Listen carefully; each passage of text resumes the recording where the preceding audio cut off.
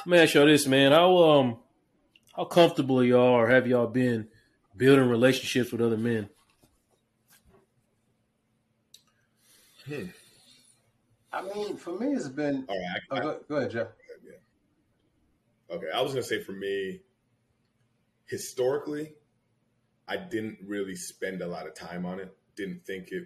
I always had this mindset of like, it'll happen organically. I don't need to spend the time. It'll just happen organically. And then I kind of looked up one day and I'm like, man, I know a lot of people, but no one close. Like I don't have anyone that's that like tight. I mean, I have some, but it's not where I wanted it. And that's kind of where I was getting at earlier in the conversation and saying I had to be more intentional about just opening myself up to the possibility of, hey, I might hit it off with this dude. Let me actually invest the time to get to know him. And once I would start to do that, I'm realizing, oh shit, we all feel the same way. Like a little bit of anxiety about expanding the relationships, but once you spend the time to do it and you hit it with the right people, it's been rewarding. But it is, I have anxiety about it. I'll be straight up with that. It's not the easiest thing in the world to just go out and meet dudes. Like, it's just it's weird. Yeah, I'm just not doing it like that. It's weird. It's weird. Right. Weird. It even to this day, like it still happens organically, right? Like I didn't plan to meet you guys. That was organic. It's just I made sure I was open to the idea of really meeting people and talking and getting to know you guys. But it wasn't like I didn't show up there to meet. No, it was a controlled situation right there. It's definitely. What about you, Ev? I feel the same way. But what about you, Ev? I think for me, I've moved around for a long time. Like, I don't need no new friends, and whole new I friends. don't need new friends. But what I think what has happened for me as time goes on, it's actually similar with Jeff. Things just I open myself up when things are happening organically. When there is a vibe there, I don't just kind of leave it where it is and be like, all right, that's just that one moment. I'm not going to actually put any effort into like maintaining this relationship. I don't move like that now. I'm like, okay, if I vibe with a brother, then it's like, okay, we have a lot in common. We share a lot of this very similar experiences, and there's a lot that we can learn and from each other. So because of that, I'm more so now like, yo, let's make sure we keep in touch. But at the same point in time, when I vibe with a person, it doesn't happen. It's a very like once in a blue moon kind of thing. It's not like a natural thing like me and the brother talking, all of a sudden we vibing. Like, nah, it has to be. It just happens in a once in a blue moon. So which made kind of our connection. So to me, I've still kind of like think back on it and relishing it a little bit. Like, wow, I vibe with every brother in the room individually, which was to me. I still tell Marjani this like, yo, that's not normal. That's not a normal occurrence in that way, especially for me because I can chill with a brother, we can be cool and we can be cordial, but and that's just be it. Now, if there's like I said, if there's a vibration, then it's like there's a connection, and it's something that I really pay attention to because it doesn't happen that often. So my thing nowadays is if that comes up, I really strive to maintain and to work on those relationships. And sometimes working just checking in, like, yo, checking in. I ain't talked to you in a couple of days. How's everything? You good? What's good with you? How's the family? Da da da da da. Are you? And also, because I feel like maybe some brothers feel the same way I feel. Sometimes you need somebody, another brother to kind of like, especially in marriage and in husbandhood and in fatherhood, you may need someone else to kind of build with. See, for me, where I'm at in California, I'm a little bit of a lone wolf. I don't have too many friends here. And we move around a lot. So most of the cats that I'm like tight with are back home in Philly. Or, there's some that are in New York, but again, that's on the opposite coast. So, when I have those relationships with those brothers, I think it's important for us to, or important for me to check in with them to say like, yo, especially if we vibing, like, yo, man, what's really good? Like, I don't need to get on to your personal business. I'm not trying to do that. But at the same point in time, I know that we all need each other's support. So I'll move like that more often. But again, to your question, it doesn't happen that often. And I'm still a very like, it has to be organic. If I feel myself making something happen, it's not going to be a good relationship. Yeah, 100%. 100%, man. I mean, I feel like, man, I was in my late 30s and I just got into a situation where, I was not feeling good about anything and I couldn't really figure it out at home with my wife. And I mean, I ended up falling into a men's Bible study, right? And, man, it was just different, man. Like the conversations I'd been to Bible study before, but I'd never been to we breaking off in factions and small groups with all these men and just a bunch of men in there. We just talking, and it was like, man, I never felt anything like this. And that was kind of like the peak of it. I got a peak in it, like, oh wow. So you kind of do need to fellowship with other men sometimes. But prior to that, I was avoiding that at all costs. Like I was not interested, you know. And then like y'all talking about, man, that whole, sitting there and congregating with y'all over that time, that was like, man, this would be nice if we could do this on a Regular. it almost made me feel in a way, almost sad in a way, because I'm like, man, like, man, I wish I could do this all the time, man, just more frequently, just get with these brothers and chill like this, you know what I mean? Like it was unbelievable how easily we fell into clicking, you know what I mean? Yeah. Listen, I wanted to ask y'all something I've been thinking about lately. You know how men are, for the most part, I ain't gonna speak generally for everybody, but conditioned to be problem solvers. Reminds me of the movie John Q. I don't know if y'all seen that Denzel movie John Q. When his son is sick in the hospital and his wife is just like, do something, and then he goes to, holds up the whole hospital emergency room. It's like we just conditioned to figure it out, man. And I wonder, how that makes y'all feel. Is that pressure or is that, Interesting question, man. I embrace it. Yeah. And I would say I even admire it about myself because I am a problem solver, whether it's work stuff, home stuff, family, whatever. And generally I don't feel pressured with that. However, there are some downsides to it that I've realized recently. One of them is sometimes the problem is not to be solved.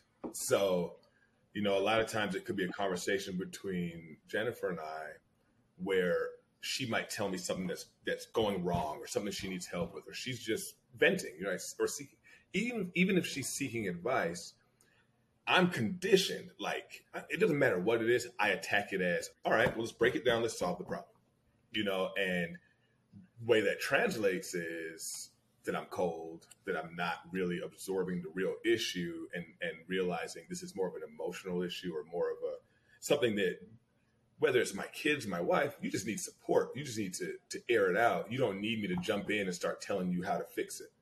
And I've had to learn more recently, just, hey man, there's some things you can't control. Like there's some things you can't fix. And it happened to me. The big wake up call was with my son, and realizing he was going through something and thinking of it as, I need to fix this. I need to solve it for him. I had to realize, you know what? I just need to support him and step back and let it play out. Support and step back. And sometimes dad, husband, Jeff can't fix it. I just got to be here for you through it. So it's been a real awakening for me, I would say, in the last, 6 months or so, of just realizing, while I pride myself on being able to solve a lot of problems, problem solving is not always the answer. Yeah. Whew. This is a great title for this podcast because I feel like even in these answers, you have to be somewhat vulnerable to really like give you a direct answer. I mean, to your question, how does it make me feel? You know, it's kind of like Jeff. You do it without thinking about it because you've been doing it for so long. So it's kind of Mm-hmm. second nature until it meets up against. I'll just use the term opposition, and I'll say opposition for lack of better words, but in a scenario whereas you know you speaking like for me, if I'm speaking with Marjani, it's like she may just need to vent, and I'm always in problem solve mode, and what happens is it makes it difficult for me to give the other person that space to really vent out the thing because I'm always trying to like, well, let me just attack it and let me just solve this issue real fast. Also, too, when you're doing a lot, it becomes heavy on the mind. You know, when you're constantly solving one problem, then there's another situation you got to solve that, and there's another one you got to solve that, and there's another one you got to solve that. It becomes to be a load, and at times that load gets to be a lot. But even in that, you don't think about the source of the issue. The source of the issue is because you're trying to solve all these problems, not because you know, like you're creating this. You actually, I'm creating it, you know, because I'm trying to solve it because I feel like, well, you know, you feel like that's isn't that my role? Isn't that what I'm supposed to be doing? I'm supposed to be the problem solver. Like that is that what people, you know, my son comes to me, wife comes to me, you know, my family and friends come to me. So it's like, isn't that why I'm here? Because you feel as though to be, or for me, I feel as though to be a participant in any community, I have to be willing to, you know, if you got an issue, then we got an issue. You know what I mean? To the down to the T. Like you got an issue, okay, we got an issue. How are we gonna resolve this issue? But it's it at times it can be a heavy load, man, and it weighs for me. It weighs on me at times. It gets a little thick because then you have situations where you can't resolve. And I think I don't know what's Mm-hmm. worse, having a situation that there's nothing you can do. Like for instance, my mom is going through some stuff right now in Philly, and there's nothing I can do from 3,000 miles away that can really assist her in the way that she needs that assistance. Now I have siblings there, and I know she's being taken care of, but it doesn't change the fact that I'm all the way over here. And I think you know to add to that, some of that for me is a little bit of trauma because when my father passed, I was all the way over here, and it was nothing. He passed suddenly, so it was Right. like there was nothing I could do. And to you know, so you have that thing on your mind, like, wow, I got this problem, and I truly can't fix it. There's truly nothing I could do, even with Marjani's health situation. It's a trip, man. We were in New York, and she was having a trigger moment, and I had to sit and watch my wife go through this like very painful experience, and I couldn't even touch her because for me to even touch her is going to make the pain worse. So you sitting there and you feel, you know, you feel helpless. And I don't know what's worse for me. I don't know if it's more difficult to have too many problems that need solving, or to have that one problem that there's nothing you can do about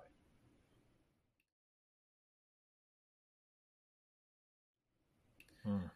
Man, I I asked that. Man, you went right down kind of a road I wanted to go down because you know people communicate for like two reasons basically. They either want to vent or they want to solve an issue. You know, and for when I say men are conditioned to be problem solvers, when you fall short of solving them problems, you it kind of taps into your self worth or even your manhood. You know what I mean? And I don't always know if that's fair on men all the time because it's like we've been, like you said, even from the beginning of our lives, that's what we've been kind of conditioned into our head: solve the problem, solve the problem, solve the problem.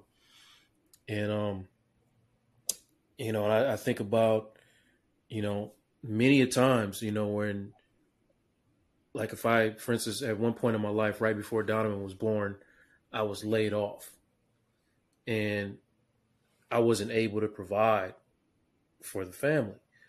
So that really triggered or set me into a depression, even though, you know, we didn't miss any meals. My wife was capable at the time. And, I mean, we were fine, but my inability to solve the problem, man, it basically, like I said, made me question my self worth. And I wonder how often that conditioning is basically put a lot of brothers in bad mental spaces. That's kind of why I asked the question. Stuff like that. I wonder um, that you just made me wonder when you talk about actively doing work. Have any of you brothers had any experience with counseling or therapy?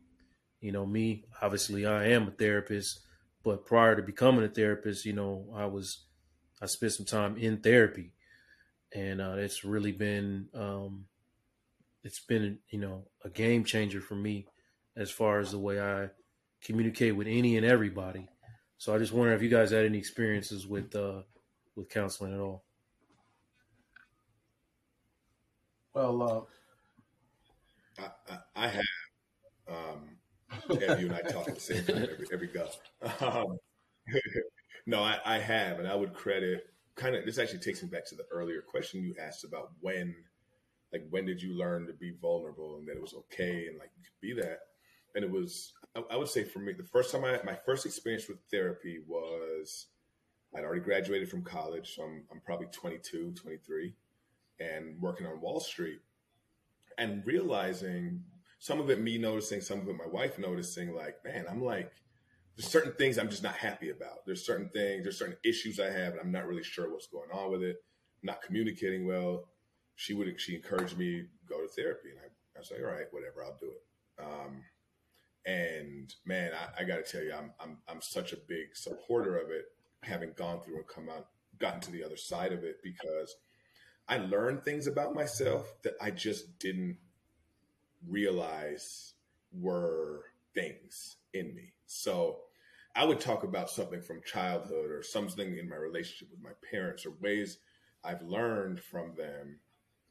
And I'm like talking about it like it's normal. And the therapist is kind of like, that like that's not the way you have to live, right? And I'm like, oh, this is the way it is. Like, and it took going to therapy to be able to like give myself permission to care about myself, because a lot of my life I was taught, take care of everyone else. I'll be okay. I got what I need. I'll be okay, but take care of everyone else's needs and don't worry about yours. That's kind of the same along the same lines of the whole problem solving mentality. And it took going to counseling to realize, oh crap, like a lot of the things that I dealt with as a child that I just thought were normal had a lasting impact on me that I needed to unpack. So for if nothing else, I learned how to unpack experiences that I've had throughout my life. And I learned how to be introspective, because up to that time, I never really went deep on myself. I was just, I'm making it. I'm hitting all my goals. I'm killing the game. I'm on Wall Street. I'm doing this. I'm making all this money. I'm good. Not realizing the emotional side of it that I just wasn't in touch with. And it was never cool to be in touch with that. So like, unless someone was telling me to go do it, I wasn't just going to do it. A lot of it was ignorance for me. right. So yeah. And then, I'll take from seeing a therapist personally. And then obviously we went and we did premarital counseling and like having someone else's perspective to give you just that sounding board to what you might be thinking or dealing with, whether it's individually or with a significant other. Man, I tell you, I recognize the power in it, and I'll always be open to it because it's changed my life. I mean, it taught me to give a damn about myself. That's dope, man. Yeah. Everything. Oh my bad. No, go ahead, Gary. Oh yeah. I was gonna say I echo everything Jeff just said. I mean, I feel like therapy has been a part of my life, my whole life. I mean, my father is a psychologist. He has a PhD in psychology, so I feel like he's always, in conversation, counseling in some way. But my very first experience with a counselor was actually in the fourth grade, I had started a magnet program, in elementary school. And so I went to a different school through this magnet program, and my parents could tell that, you know, something wrong was going on. My motivation and my, excitement about school had really fallen off. And so they sent me to counseling, and I would see the counselor a couple times a week. It was play therapy at that time, so she'd have me drawing things and writing things down. And so, even at that age, I appreciated or understood that it was important to be aware of how you're feeling, and that you may not be aware of how you're feeling without help. And I found that to be true, even as an adult, not just helping to identify how I feel about things, but also what I want to do about it. Like Jeff said, having that sounding board is crucial because, your emotions can take over if you're dealing with, certain situations, and you kind of need somebody from the outside who doesn't have any skin in the game to give you some perspective and some insight onto what's going on. So you can, as someone, to kind of check how you're seeing things or confirm how you're seeing things if you're having some self-doubt. So I totally support, any kind of therapy, counseling that people can get. And I wish it was a public service. I feel like it would be awesome if every household, like they have universal health care. I feel like universal mental health care would be fantastic. Not only should it be a public service, it should be in public school curriculum, is my opinion. I feel like the language that you pick up in therapy and the skills and the emotional intelligence that you pick up, you shouldn't wait until something traumatic happens, right, for you to be able to understand how to process and deal with stuff. So, man, I almost get frustrated sometimes, thinking about, the quality of life that I could have had, and I hate to do regrets because as a therapist, you just don't do that. But as just being honest and vulnerable here, I sometimes think about the quality of life that I lost, spending years basically traumatized by certain, things in my life because I didn't have the emotional intelligence or the language to deal with the things that I was feeling. But go ahead, Ev. I've had marriage counseling, but I've never had personal counseling or personal therapy. And it's not because I didn't want to. I think, there's combinations of various things, of reasons why. And it's actually something that I've been wanting, I would say, for the last couple of years now. But I've never had it. And it's funny because what made me think about it more realistically and more for my personal development, I was home. I was back in Philly, and I was talking to my older sister. She's 4 years older than me, and we grew up in two. Like I'm one of four, so it was me and her, and then there was the second set. They were like, the younger ones. But I was talking to my older sister, and she said something. I was like, "Oh, you're doing therapy? That's cool." She looked at me. She was like, "You not?" And I was like, "Nah," because she knows how we grew up together, so she knows a lot of things that happen in the household or some of the things that we struggle with, just growing. To your question earlier, talking about vulnerability, I grew up in a household where no one said "I love you." That wasn't a thing that no one really said that. So our development happened in a very kind of different type of way. And it's not that I have any regrets about it. That's just, it is what it is. But where I'm at today, no, I'm definitely actively right now searching for a therapist because, you get to a point, and it's also to that thing about, having so many things on your mind that you need to kind of like, I need to kind of work these things out, and I need somebody else perspective that's not my own. I don't need to. There's a verse in the Bible that says, "Lean not onto thine own understanding." I don't want to be the one that's saying, "Okay, this is right or this is wrong." because who am I to make that judgment call? Sometimes you're not the person that can make that judgment call. You need someone else to look at it from a different perspective, and that's one of the things that I admire with our marriage counseling. You know, I might be hot on one thing, my wife will be hot on another thing, and then we'll sit in front of the counselor and they'll give a perspective that neither one of us thought about. And just that alone to me is so powerful. So to have that on a personal side for like what I go through on a personal level is I think is definitely very valuable, but I just have not had that experience as of yet.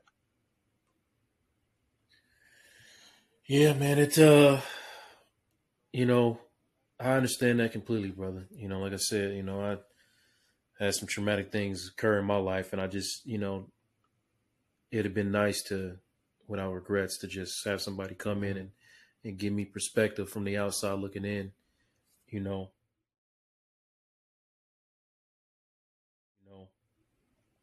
Um, what I want to ask y'all, you know, thinking back on the way that you have developed, um, you know, and like I said, I don't like to regret anything, but I just wonder what's something you wish you would have known earlier in your journey through manhood. Is there something you wish we'd have known earlier that you know, that you think about from time to time?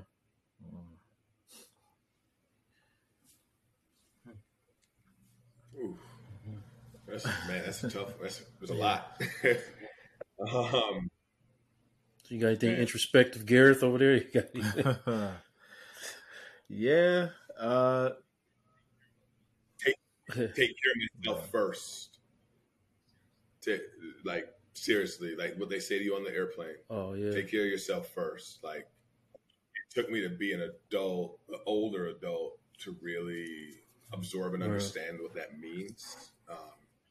You know, it's like, I'll be honest, even marriage didn't necessarily show me that as much as parenthood, and you know, the direct correlation to the type of day I have impacting the way that I communicate and I show up for my kids.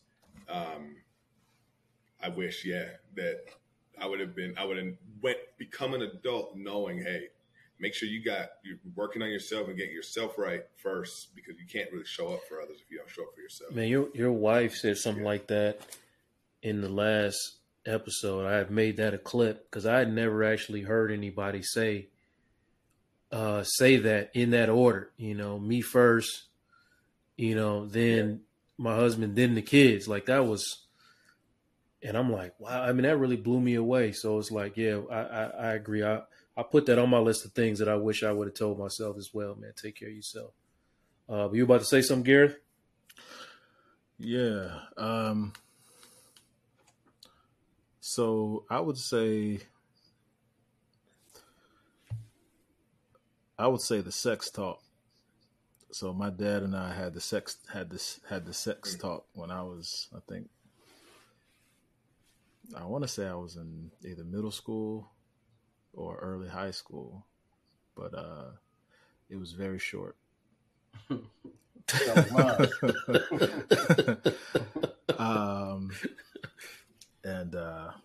you know, I love my dad. He's just like me. He's doing the best he can. And I'm doing the best I can. But I really feel like that talk needed to be years long, not a minute, but a couple years.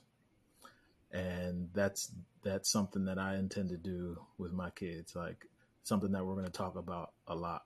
My intention is to have that conversation a lot and not just one time, because I feel like it's such a big part of our humanity. You know, our sexuality is such a big part of our humanity, and a lot of things can happen that you wish didn't happen. So I'll leave it there. But definitely, I wish I knew more about all of that. Accurate. See, I didn't grow up with the father, so I got that information from my friends, and what I gathered from it was hit everything moving, and be as selfish as possible. So, and that is not a good mode or method when you're thinking about, I mean, it was just all wrong. Everything I thought I understood about uh, sex and sexual activity, and it was just I just learned everything the complete wrong way. But Ev, you got I think one thing that I feedback on that? learned now that I wish I knew then is this idea around emergency. Like something happens and you have to quickly respond, or you have to, dig in. Like this idea of time and taking your time to assess before you make any moves.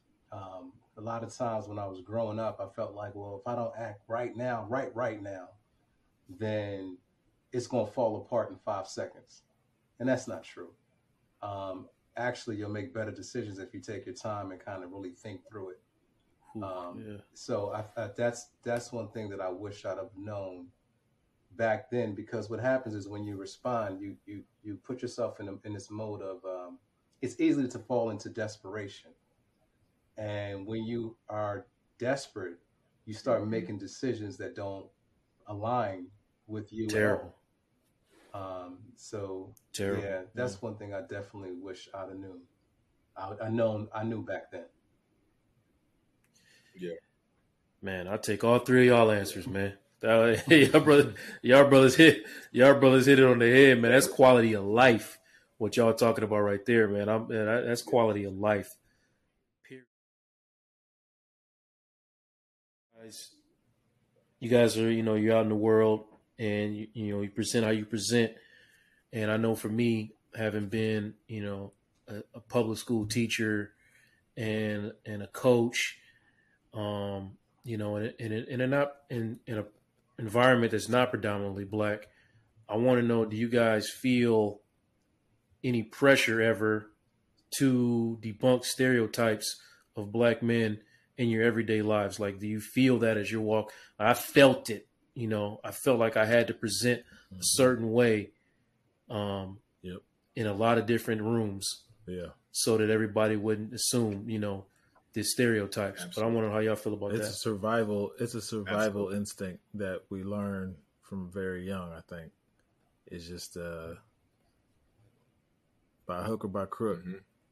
somewhere somehow you learn how to navigate that. And I think the challenge, at least for me, is unlearning that and not giving a doggone about that. You know. And I feel like I grab a little bit more each day, but absolutely I feel that. Hmm. Yeah, Yeah. that's one of those failures. And I was time I didn't embrace the fact that you know what, I am black, I am professional, I am hood, you know, and these things are all a part of the makings of me, and they don't lessen me in any way. To the fact that Mm-hmm. I listen to certain music doesn't lessen me as a professional or as a credible man. So yeah, I get not giving a damn about it. Gareth, is that was a struggle, man, but I had to get there. Let y'all brothers chip in on it. If I could say one more quick thing about that too is I think for Yeah, go me ahead. the debunking was more so was more so surviving in a space rather than um, attaching my identity to the debunking, if that makes sense. So I wasn't trying to prove myself to them by debunking the stereotype. I was trying to diminish any barriers that they may have had to seeing my humanity by debunking the stereotypes. So I'm going to show up on time so that you don't Yeah. presume I'm going to be late to stuff, so that you can actually see what I bring to the table, as an example. Or that all black men are late to stuff. So like I felt the pressure of like you feel the pressure of representing for your entire That's true. race and culture. That's true too. Yeah, You know? that's true too. Yep. Yep. Race. Let me show up on time so you'll know that all black men don't shit. You know, for me, I dressed. Like when I went to work as a teacher, I dressed intentionally to show not only my white colleagues, but also the young brothers that would come in my class. Like, you know, I felt the pressure of showing them, you know, it was all, you know, it wasn't rooted in the right things, you know, like, yeah, I wear suits a lot, but also, you know what I'm saying, I wear hoodies and jeans and Timbs. You know, it's a duality almost.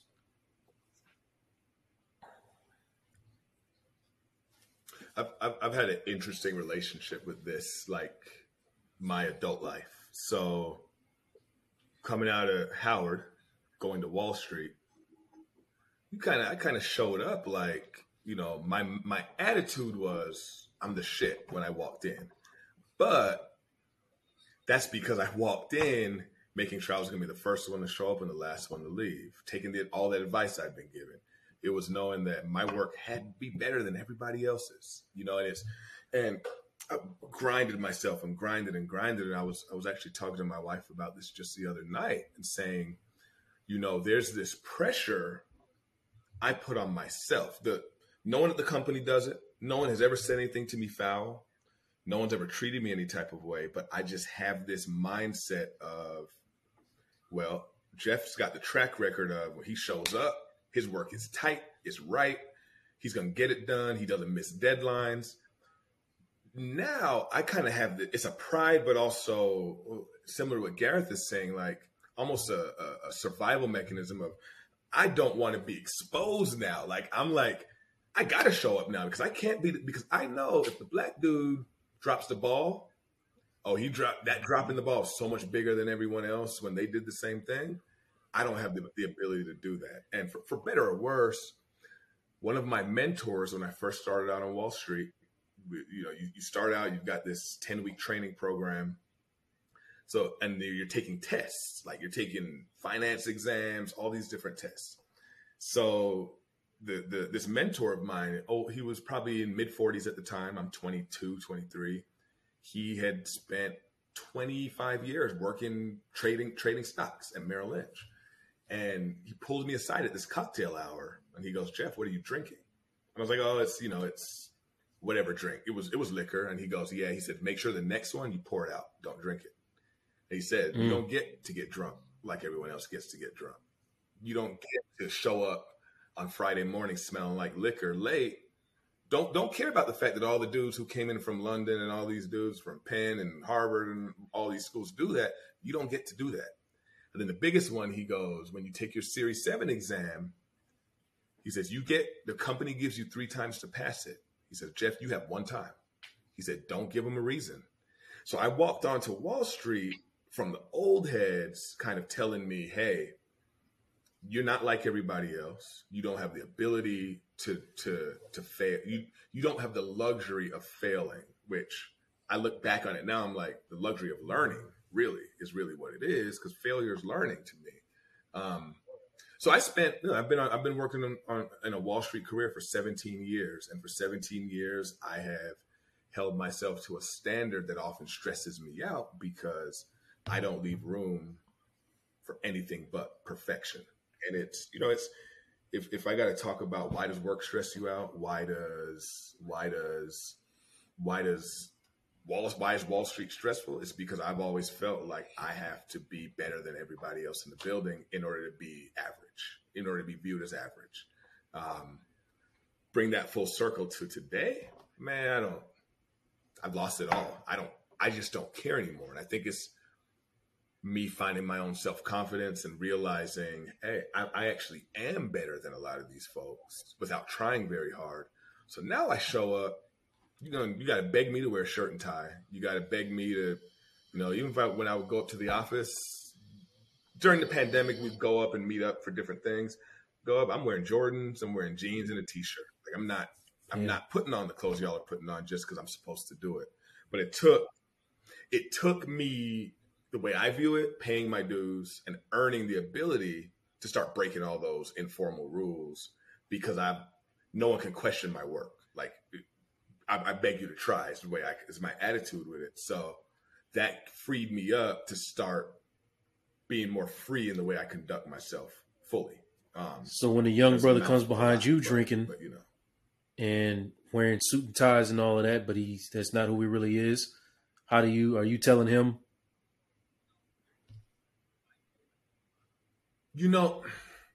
I did a lot of recruiting and a lot of mentoring early on in Wall Street. I still do it till this day.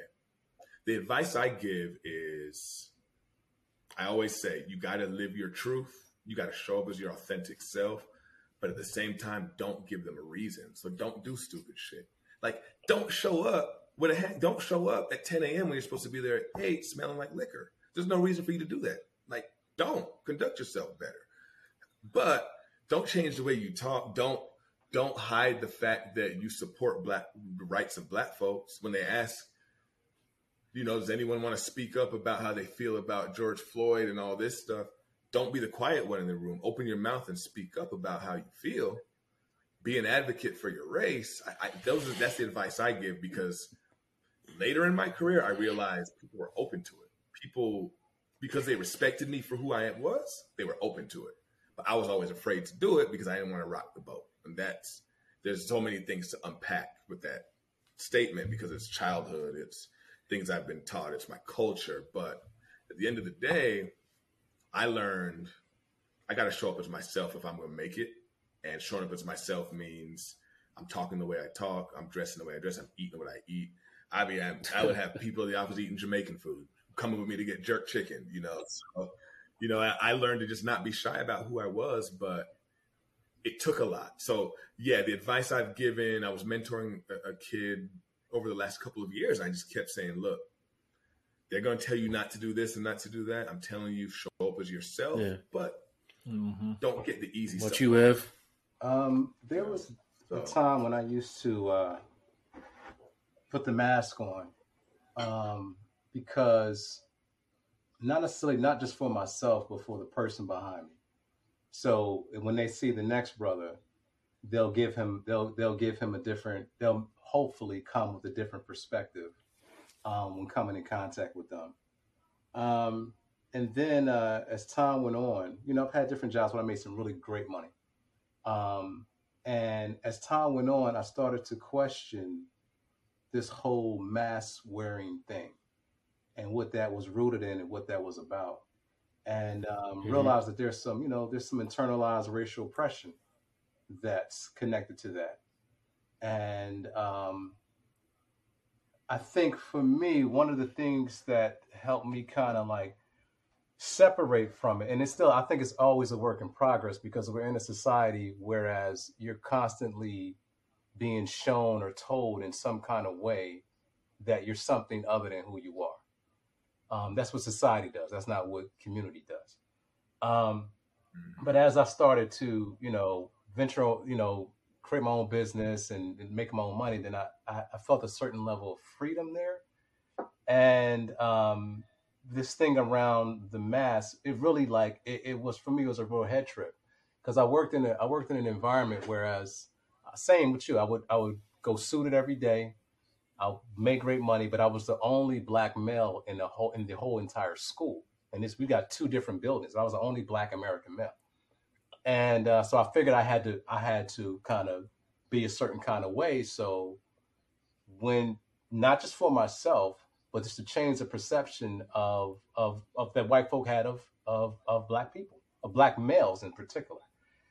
And as time went on, and as I removed myself from that situation, I realized that it's not necessarily my duty to change. They have to do the work. It's actually, the work is supposed to be done on their end.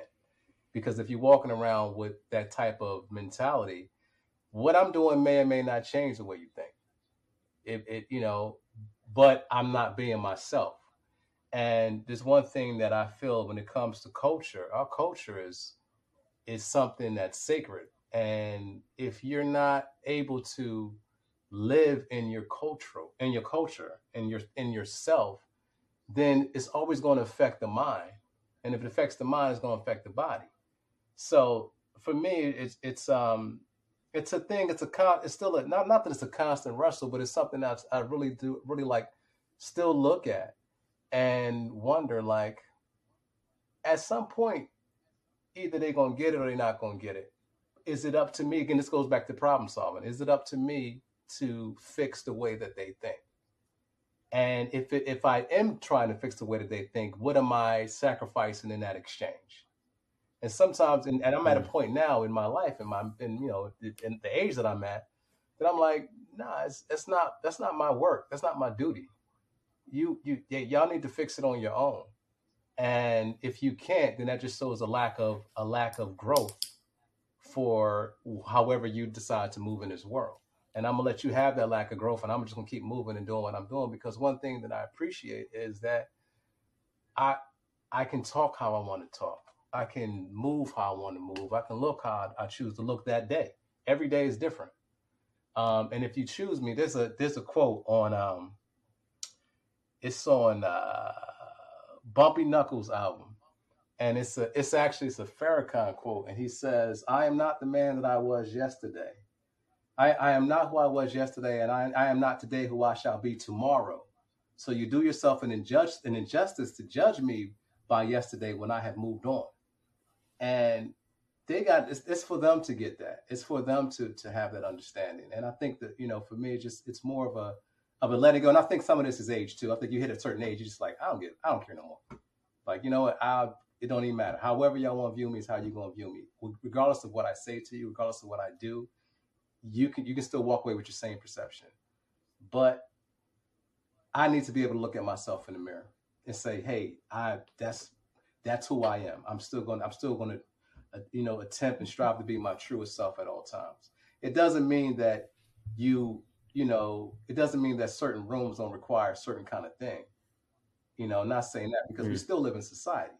So that's, there's Yeah. still the actual fact with that. So you still got to kind of like, you still got to be mindful of how you move.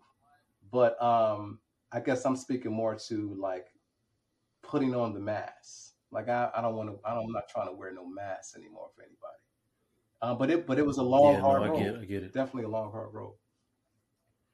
No, I get 100% what you're saying, man. It gets a quick story. Before I was a teacher, before I was a therapist, I was actually an accountant, so I went that corporate route too, just like Jeff did. I actually was in interning for one of the big four accounting firms.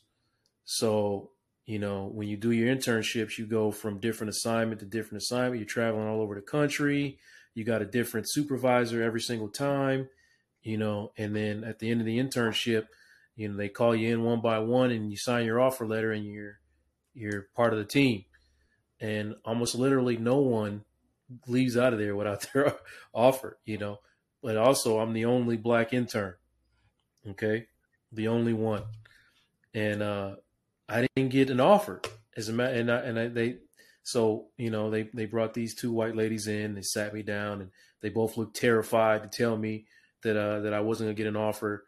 And then immediately I go sit in with the head guy, the president of the Minnesota branch, and he says, "Yeah, we had a meeting. All the supervisors had a meeting, and they just said they just didn't know how to approach you with the way you were acting on certain assignments." You know, and I was like, why didn't they know it? Well, they didn't know how to approach you basically because you were black. He told me this to my face. And I was like, okay, well, that's not going to fly. He was like, don't worry about it. Go home. We'll talk. I'll call you later and we'll talk about it, and figure out something. And I never heard from that man again. Wow. I never heard from that man again. And that altered everything the way, because all I was doing on these, like, you hang out with these people after you do the all day long of auditing some company, and then you are in a small town with these people and you hang out with them on a personal level. So it wasn't anything that I was doing on professional time.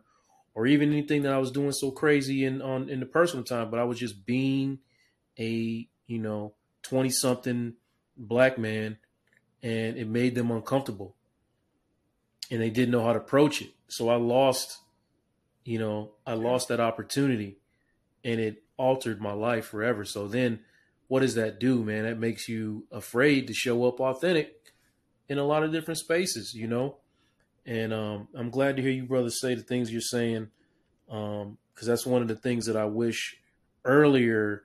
Especially a lot of stuff that Ev was saying about taking the mask off, and then how Jeff was saying come into the office and you are who you are, but you're still in society.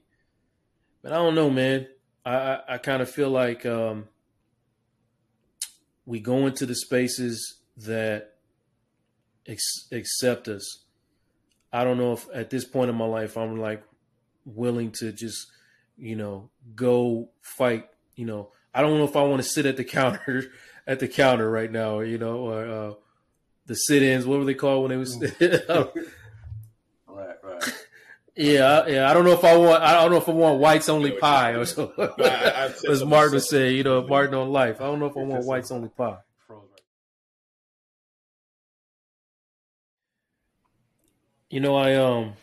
I want to ask y'all a couple more things, and I'm gonna start wrapping it up. But given that y'all are, all experts in life, I'm just playing. I know we all are fathers, right? With the exception of Gareth, we all have sons only. Gareth got a few girls. So I'm interested in Gareth and your differences in answering this question.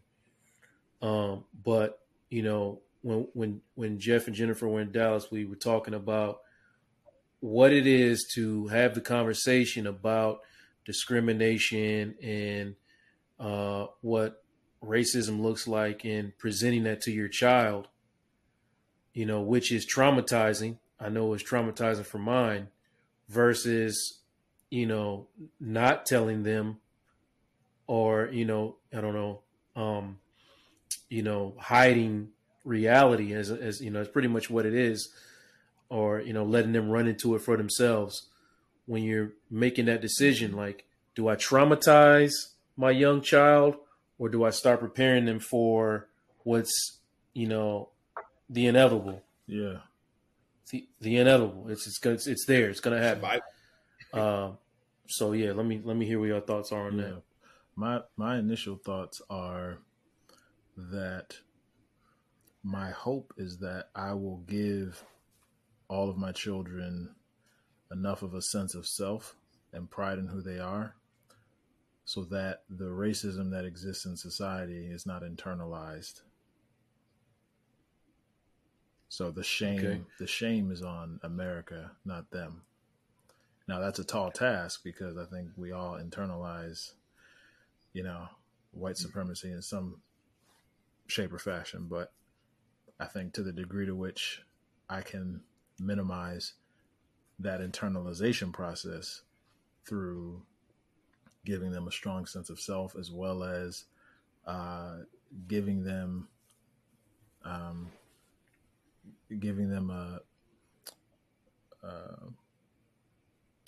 I guess a conscious view of history. Like, I just started talking about American history with my oldest. I haven't really touched a whole lot of American history with my younger ones. We start with ancient African history, but like talking about American history and all the issues with it, my son is like, man, America's a messed up place.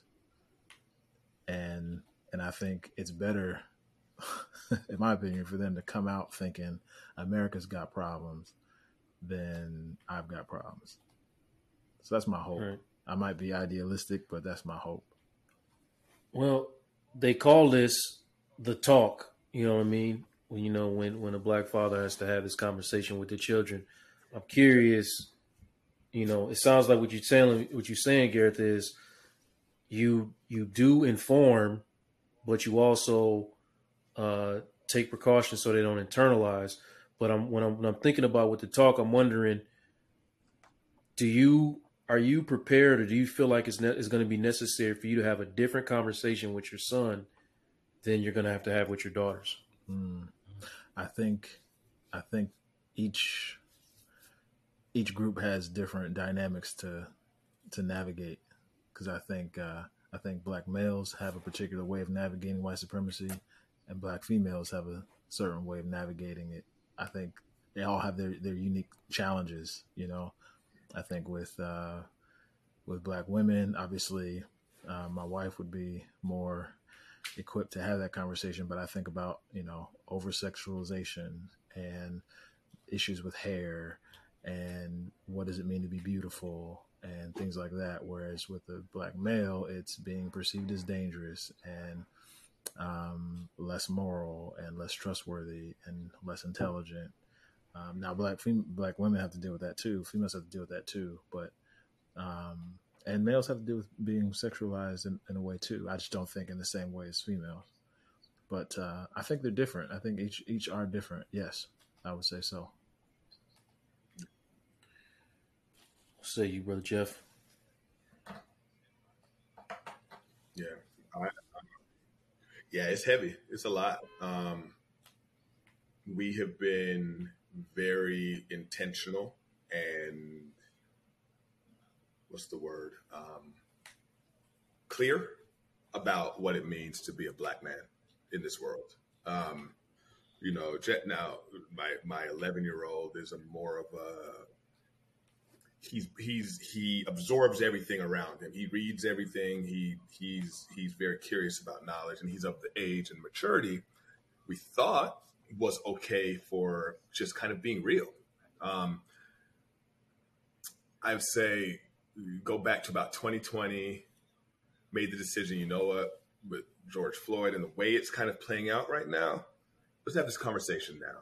Because, I don't feel a lot of anxiety personally unless there's a police car behind me. Then I do feel real anxiety. But I found it necessary to have the real graphic, no holds barred conversation. And it's, while I feel like he is better equipped and he knows kind of what might come down the road, if I could go back, I would hold off on a few things for a little bit longer because he's still under my control. He don't go anywhere without us. If he does, he's with someone that I don't really question in terms of protecting him. But, the incident that really led to me realizing the conversation had to be had was there was the community we lived in Dallas, it was a bunch of custom homes. So it was a bunch of empty lots. And he got to the age where he asked, hey, can I start riding my bike without supervision? We're like, yeah, sure. Go around the block, got him a cell phone, call if you have issues. I can track him wherever he is. So he comes home one day, super excited. He just went around the block. He goes, Dad, I'm excited. I found this lizard that was dying and I brought it home to try and save it. But also I'm really mad because I couldn't get on the tractor. I'm like, what tractor are you talking about? And he says, oh, there's a tractor in that lot over there where they're building that house. And I was trying to go check it out. So I walked over there, but it was too muddy and I couldn't get my bike through the mud to go check it out. So every red flag, this was probably 2 weeks after George Floyd. So the red flag went off because all I'm seeing is the guy I forget the names because it's so many straight up, but Ahmaud Arbery. Is that Ahmaud Arbery? The guy in South Carolina who was running and got chased and right. Ahmaud Arbery. There you go. I keep thinking Alton Sterling, but Ahmaud Arbery. So I pulled him into the garage and I said, hey man, I said, I know you had a good time out there. I said, but you cannot go into an empty lot to try and get on a tractor. You can't go check it out. I said, if you're curious, ride your bike home, come and get me or your mom, and we'll go back with you. I said, but you can't do that alone. And I'm shaking inside because I'm saying, man, we live in a good neighborhood. It's mostly us, but there are people in the neighborhood who would look at him and say, what's that kid doing over there? And rather than coming to him and saying, hey, you shouldn't be here. Let me take you to your parents or whatever. Go to your parents. They would just call the police. And I know that. And that's my biggest fear. So we've had the conversation. We've said the things such as you don't get to have an attitude with police. You don't get to dress a certain way or to go certain places or to do certain things. You can't. I was like, and we were pretty real about it, and he absorbed it well. But fast forward like 9 to 12 months, that's not going to stop. Fast forward 9 to 12 months, the emotional toll it took on him, the fears that it put in him. He's afraid. Some of his fears were, Dad, I'm afraid for you to leave the house because I'm worried that you're going to get in an argument or someone's going to shoot. So, crying about that, and I had to say, look, buddy, not all white people are bad. There's bad apples. Not all people are bad. There's bad apples. And it took me literally walking this neighborhood we live in here. Every time we passed a house where I saw some white folks outside, I went out of my way to speak to them, to show him that, see, we can get along. It can work, because I'm realizing in his little mind, it's like, it's all or nothing. It's either they're all bad or they're all good. So I realized I had to do a little more work there. And I'm saying Jennifer and I did this together for the most part, but there are things that we'd be riding in the car and I'll just say, hey, as a black man, these are things you got to worry about. And I always reinforce it, because at the end of the day, like, my dad didn't do that for me, but society did it for me, because I was kind of tuned in to I'm someone from a young age who gave a damn about Malcolm X. So like, I was always tied into understanding these things, and I don't want him to deal with any of it. So the fact, I don't want him to stand down to the police. I don't want him to be illegally searched. But at the same time, there's a certain way you need to exhibit your right. Certain way you need to profess your rights to those in power to not be perceived as a threat. I don't ever want him to make himself smaller as a man, but there's a way, and it's kind of like some of the mask wearing.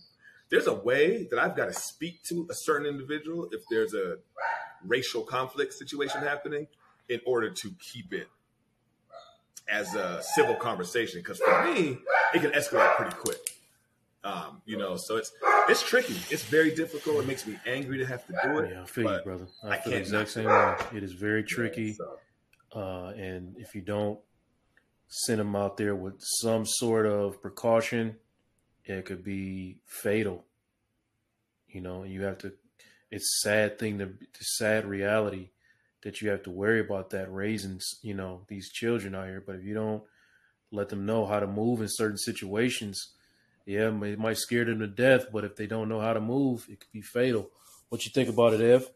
I have a little one. So the conversations, well, I'll just say this is how the process has been going. For one, we talked to him about how society views black people in general, and a lot of that comes through like TV. So we'll do things like ask him questions about what he's watching, and well, what's going on with the one, if he's watching something that has no brown people, and it's like, okay, well, where the brown people at? So we try to do things that kind of get his mind thinking around the whys and the why not type of thing.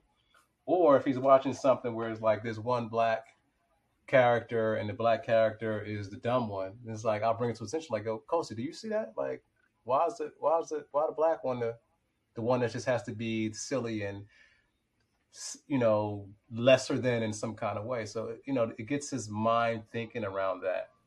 On the other side, as far as interaction in society, unfortunately, he saw some things to me too early.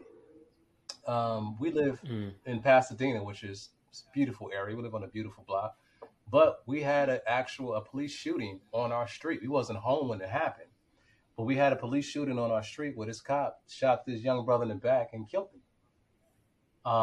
And what Kosi saw was, when we got home and the rest of the neighborhood, the neighborhood response, his friends and family response, and also the residents' response.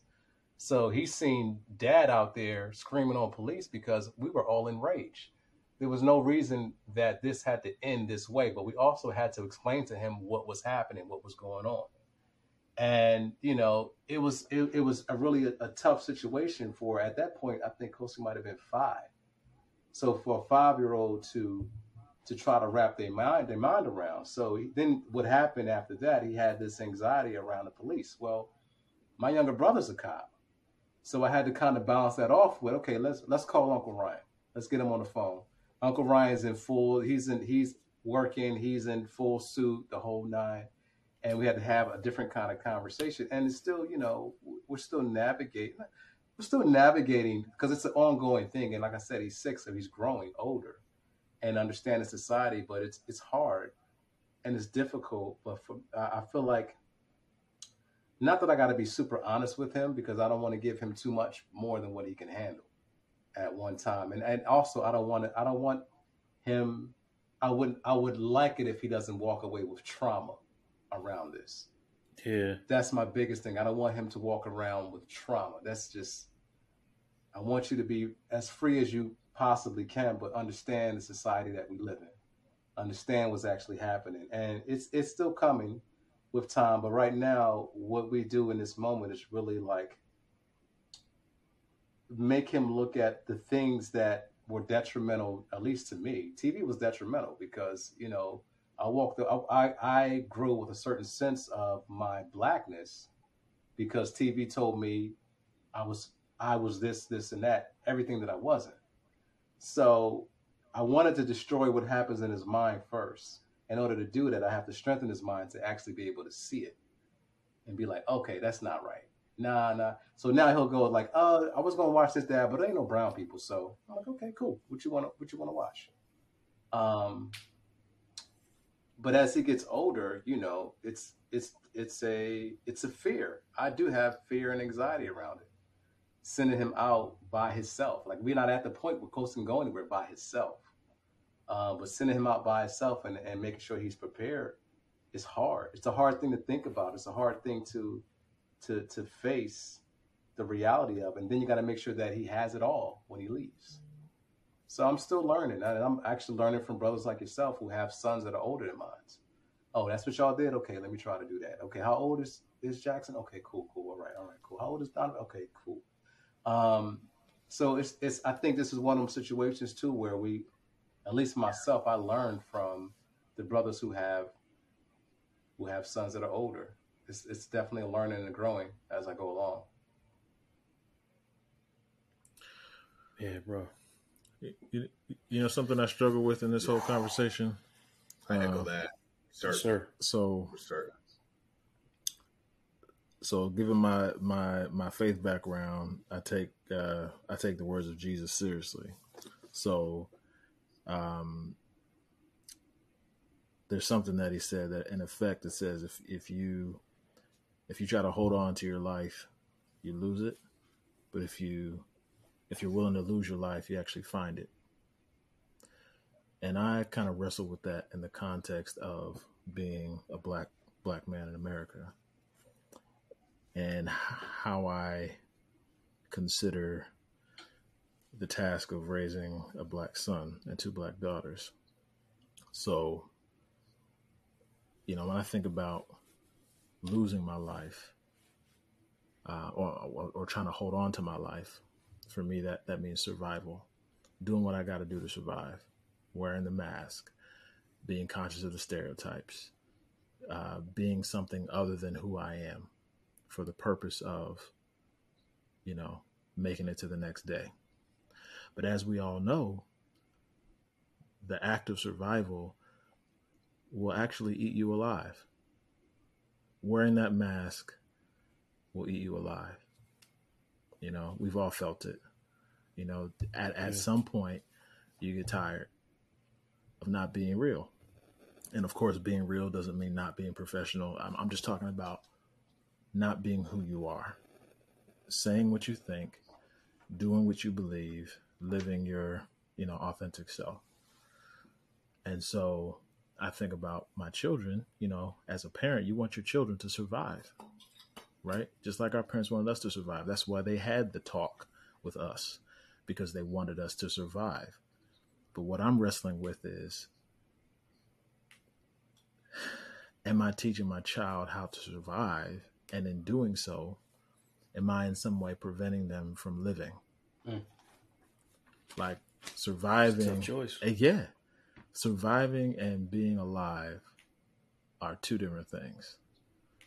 And so, and I wrestle with that, am I going to say, look, son, look, daughter, you got to be who you are, no matter what the consequences.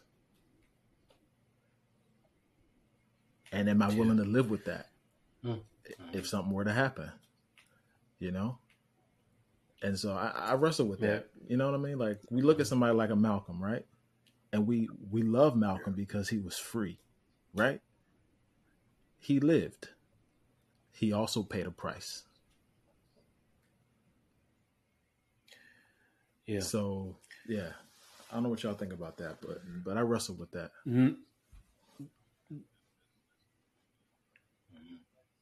It's been on my mind since. No, that's gonna be. I've actually had an argument at one point with some people, and it was about the things that I was telling and showing Donovan, and if it was affecting him in a negative way, and I still wrestle with it, but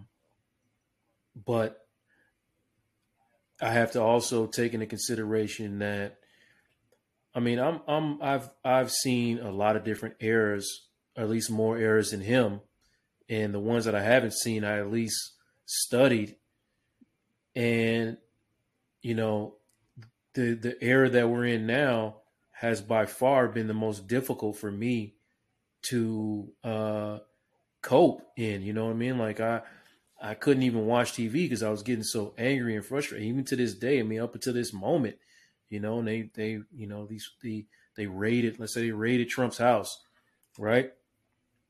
And I can't even watch any stories on it, just in the way that they're able to spin and, and make that thing sound however they want it to sound. So I have to consider my son, who is growing up, in the so far in the development of his life, this is who has been the leader of the free world, so to speak. And in common sense, he looks and says, this is wrong. These are all crimes. There's no consequences for these crimes. Why aren't there consequences for the things that he's doing? So what choice do I have to tell him is that, bro, he's getting away with this because he's a wealthy white man. And in this country, old wealthy white men potentially are above the law. And I have to, he asked me these questions. What do I say? You know what I mean? So to your point, Gareth, it's like he's grown up in this era, and also an era where I don't have to show it to him. It's at his fingertips at all times. Like, these things flash across or they come up, and we have to have a discussion. Like, he comes down and says, "Dad, you see this?" Or even he'll depending on what game he's playing or what app he's on, it'll be some, propaganda or some false narrative stuff that comes down. He's like, "Dad, you see this?" Like, he didn't say this specifically, but I'm saying just an example. Trump says that the FBI planted evidence at his house. Yeah. Dang, Dad, they try to railroad this man, and I'm like, man, we got to have a conversation about a lot of this. You know what I mean? Like, because I can't just send him out there with that, with a lot of these narratives that it's like, you can't protect your children by not telling them nothing. It's impossible. I feel like it's impossible. That's my thoughts on what you just said, Gareth.